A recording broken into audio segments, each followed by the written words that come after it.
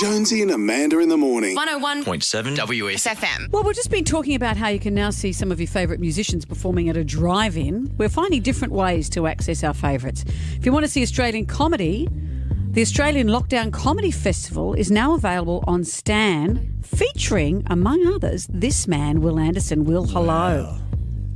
Oh, good morning, Amanda and Jonesy. And yes, you're saying musicians at drive-ins and musicians doing gigs online. I've been watching some of those and they've been amazing. And now stand-up comedians are trying to do stand-up comedy without an audience, which is like surfers trying to surf without an ocean. Yeah, how does it happen? Well, basically, you do run the risk, Jonesy, of just looking like a knob on a piece of wood standing on the sand. So I don't know how it really happens. Like, doing the gig without the audience is like doing a double act without the other half of your double act. So there is a little bit of you just going, oh, my God. Like, I realise how often I, like, take the time when people are laughing to think of what I'm going to say next. Yeah. And it must be weird because you don't get any feedback. So do you suddenly think, oh, this joke's terrible. I'm getting no response. Well, you have to go back to a time when you had no audiences. So for me, that's the first 3 years of the Melbourne Comedy Festival. So I just put myself in those shoes and try to imagine what it was like back then. How very strange. It's like radio, though, really. That's pretty much what we do. Yeah, but we have each other to bounce off. I know. If I've been in here by myself and... But you're not a comedian. No, I'm joking. It is. Where does this come from? No, I'm joking. Where does this come from? But it would be very hard on your own if the whole job was to tell jokes and you were just on your own. Well, so also you had to film it by yourself because, of course, they couldn't send a camera crew or anything out because of the isolation. So they just had to mail us all the equipment, and then we had to set it up ourselves. And you're talking about stand-up comedians who stand in front of a microphone for all their life, and if the microphone breaks, they don't know how to fix that. So there's a lot of incompetent people trying to set up recording equipment, and I did my first take of my set, and I'd only been filming my ear. So I had to do it about 6 times. In the midst of all this, you've moved house. You've moved up to Byron. How's that going?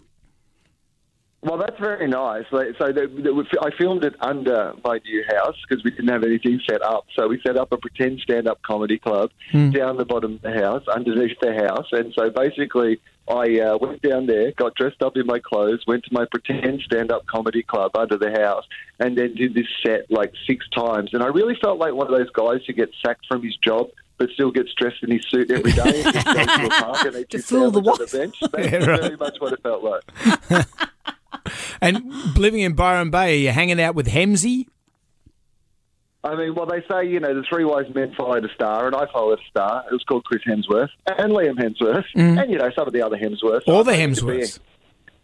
Yeah, I mean, well, the best way to social isolate up here is to live in Chris Hemsworth's house. Yeah. It's so big, you can actually just live down one end of it and he'll never see you. So I'm up here legally trying to change my name to Will Hemsworth in order to get more work in America.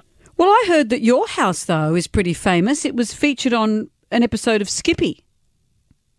Well, you know what it's like, Amanda. Celebrities like to buy houses off other celebrities. So when I heard Skippy was selling, we met backstage at the Logies one night. He was having a big night, I got to be honest with you. Skippy. He gets pretty loose at those events.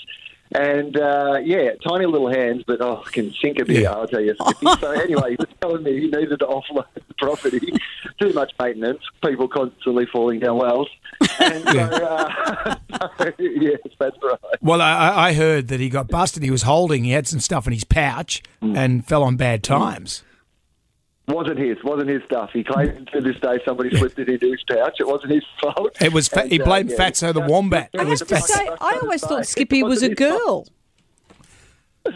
Well, look, Skippy identifies however Skippy wants to identify. Yeah, okay. It's 2020, Amanda. Come on, Amanda. I know, it's fair enough, and I do apologise. Leave those dated preconceptions behind, okay? Well, Will, it's always a treat to talk to you. The Australian Lockdown Comedy Festival is available on Stan now. Perhaps you could laugh at your own jokes. Why don't you do that? There is no way I'm going to watch this. I mean this in the nicest possible way, but this is my worst nightmare. I've done it. It's been sent off. They sent me a version of it to approve. I did not open the file and just approved it because, you know what? I need the money. Oh, and your left ear is going to look incredible up close. It was my left ear too. Well done. Good on you, Will. Thanks, Will. Thank you, Amanda. Thank you, Josie. Jonesy and Amanda in the morning. 101.7 WSFM.